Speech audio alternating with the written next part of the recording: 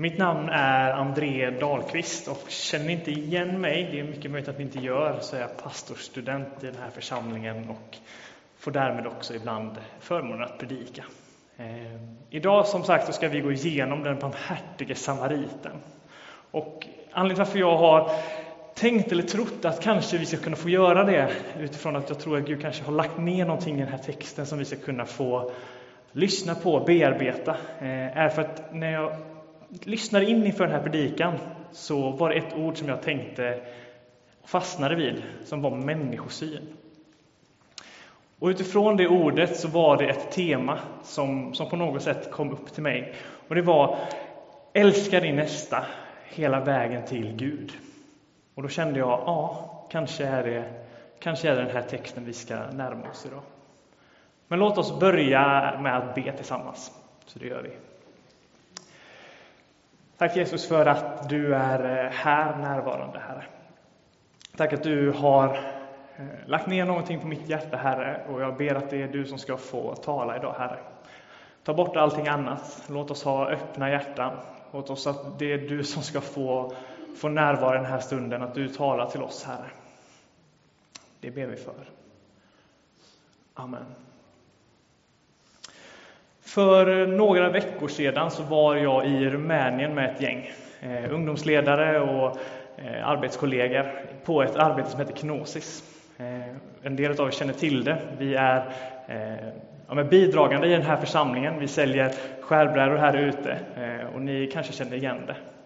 Jag tänker att ni kanske gör det. Där nere är Andreas Samuelsson, den som driver arbetet, och han startade upp det. Och jag ska ärligt säga att när jag kom ner till det här arbetet så var jag nog kanske inte så förberedd på vad det var. Helt ärligt. Jag hade sett skärbrädorna här nere. Jag har sett skärbrädorna i mina föräldrars kök hemma. Men jag hade nog inte insett hur brett arbetet var. Givetvis så hade jag ju förstått att någon gör ju skärbrädorna. Det är faktiska människor som gör skärbrädorna. Men hur stort var egentligen arbetet? Jag hade nog inte fått förståelse för det. Jag hade nog inte till fullo landat i det. När vi liksom steg upp med planet och landade med det, så hade jag nog inte riktigt insett det. Men när vi landade, när vi var där nere, så fick jag höra visionen för arbetet. Vi fick alla göra det. Och Andreas Samuelsson, som liksom på något sätt driver arbetet, berättade det. Jag tänker att jag ska berätta den för er också. Ni kanske har hört den innan. Men det var i alla fall så att Andreas en gång när han var uppe i bergen i Rumänien var uppe och gick där. Och han går förbi en bråte utav spillvirke. Egentligen ett gäng träplankor som ingen annan ville ha. Som de ansåg var skit. Det var ingen som ville ha det. Det var åsidosatt.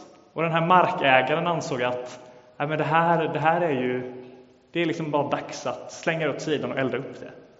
Och Andreas frågar den här markägaren om han kan få ta tillvara på det. Och markägaren skulle inte ha det för någonting, så han säger till Andreas att absolut, kom du och hämta det. Så Andreas går hem, hämtar en bil, lånar ett släp och kör hem det. Och där börjar han en restaurering. Han börjar slipa på det här träet, han börjar olja detta träet, och i sprickorna så fyller han i det med epoxy.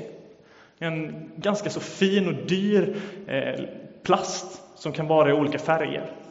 Och när han har arbetat med denna träbiten, med det ganska stora träet som fanns där, så blir det någonting otroligt vackert. Det blir en ganska så stor fin bordsskiva som blir någonting helt nytt, någonting helt. Och från att då ha varit ett spillvirke som han har sett när han har gått förbi det på den här bergsvandringen, så blir det någonting helt igen. Och där föds också visionen för det här arbetet Kenosis. Från att då ha sett någonting som är trasigt, någonting inte alls för världen, så blir det också någonting som blir helt igen. Och det är liksom också det som då går hand i hand med hela Kenosis vision. Att också se människan som kanske någon inte alls såg någonting värt i, så ser man också då att det är ingen som är för trasig. Ingen som är slit och släng med. Inte den romen som människan har åsidosatt. Utan alla är ett Guds barn. Alla har karaktär. Alla är unika. Och där startade på något sätt också arbetet. Och går vi då till bibeltexten som tjejerna här då läste förut, den barmhärtige samariten. Om den laglärde som ville sätta Jesus på prov, så kan vi då tänka oss in i den berättelsen också. För vad händer då i den här texten? Vad säger då Jesus till oss i det? Han frågar Jesus, vad ska jag göra för att få evigt liv? Hur ska jag nå himlen? Och den här laglärde är ju uppenbarligen ganska kunnig. För när Jesus frågar honom, vad säger budet? Så svarar han ju med judisk lagtext. Du ska älska Herren din Gud av hela ditt hjärta, av hela din själ och av hela ditt förstånd. Han kan ju recitera Mose lag.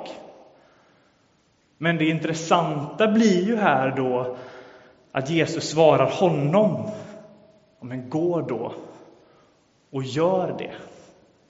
Jesus på något sätt säger till honom att vad bra, du kan lagen, men gör det. Agera det i handling. Det spelar ingen roll om du kan hela lagtexten, utan gör det.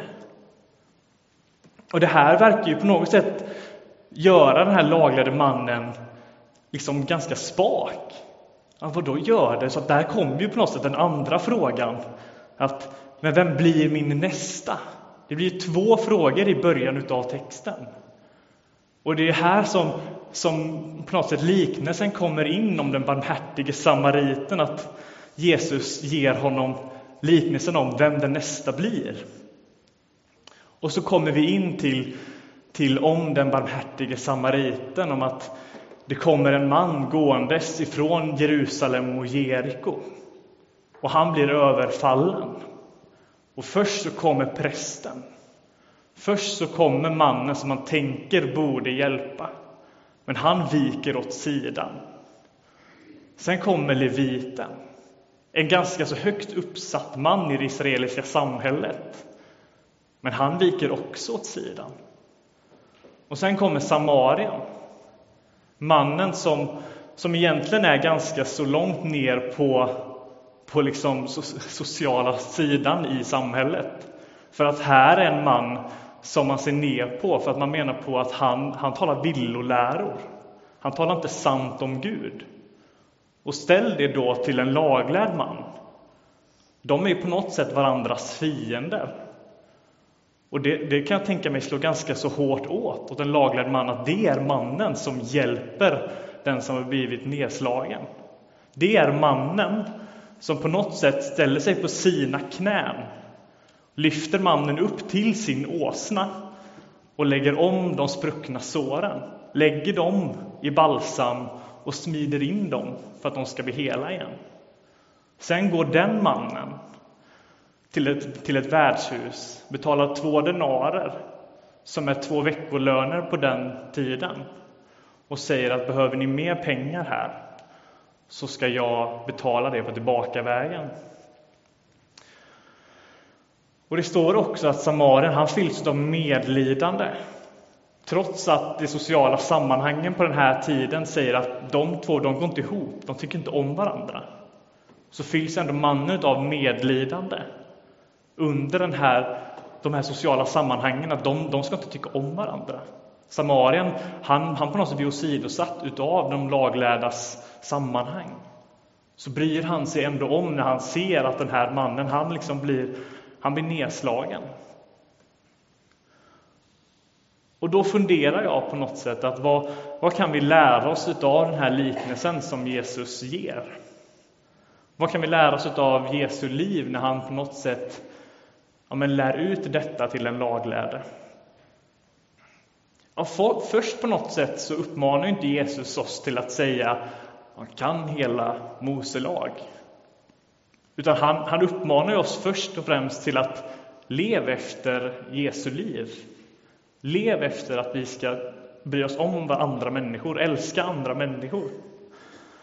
Och han vill ju på något sätt att vi ska tänka längre där. Att vi ska göra som Samarien. Och att vi ska tänka om vem våra nästa är. Att vi ska älska andra människor och gestalta det i handling. Och det här tror jag är en ordentlig utmaning för oss. Jag tror också att det är evangeliumet på något sätt i sin absoluta minsta form. Att vi ska göra det goda och inte bara tänka det goda. Och det är otroligt utmanande. Men jag tror också att det var så Jesus ville.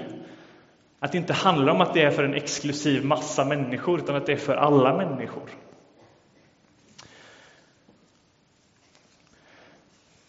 Men jag tror också att det är en otrolig utmaning. För vad händer om vi på något sätt inte ens kan älska oss själva? Det kanske är så ibland. Och att ibland så blir det då att det blir svårt när vi ska försöka kliva ut på vår egen trygghetszon. Men där är det också så att Gud älskade oss först. Och då är det också en möjlighet att vi får tänka att Gud möter oss. Han möter oss så att vi också kan få möta andra. Och det blir vårt uppdrag. Att det går åt båda hållen. Och här kommer ju liknelsen om Samarien som ett fantastiskt tecken på kärlek. För här blir det ju inte bara så att Gud möter den som är i nöd. Utan här får vi ju tänka och fundera kring att alla runt omkring Samarien får ju se tecknet på kärlek. De som såg Samariens handlande, rövaren som också ser det runt omkring, de som snor pengarna av Samarien får ju också upptäcka det. Den överfallnes berättelse efteråt, de som är på värdshuset får ju också upptäcka det. Och vi som också läser om det idag. Vi alla på något sätt får ju en glimt om vad kärleken är i handlandet.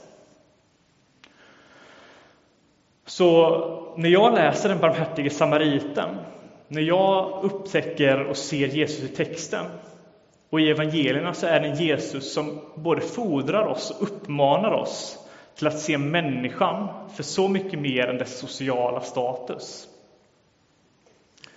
Och tänker vi då på Kenosis vision igen, så såg de inte människan för dess sociala status, utan för att de var älskade utav Gud. Likaså så ser också Jesus oss för våran potential så som vi är skapade att vara. Unikheten för oss som människor. Han lägger om våra sår. Han lägger om våra sprickor. Så att de också kan få bli hela i honom. Och han kallar oss till honom själv. Han uppmuntrar oss och han utmanar oss att tala om vem han är. Jesus, i honom får vi finna läkedom i. Både den själsliga men också den fysiska. Och det får vi också göra för att han dog för oss på korset.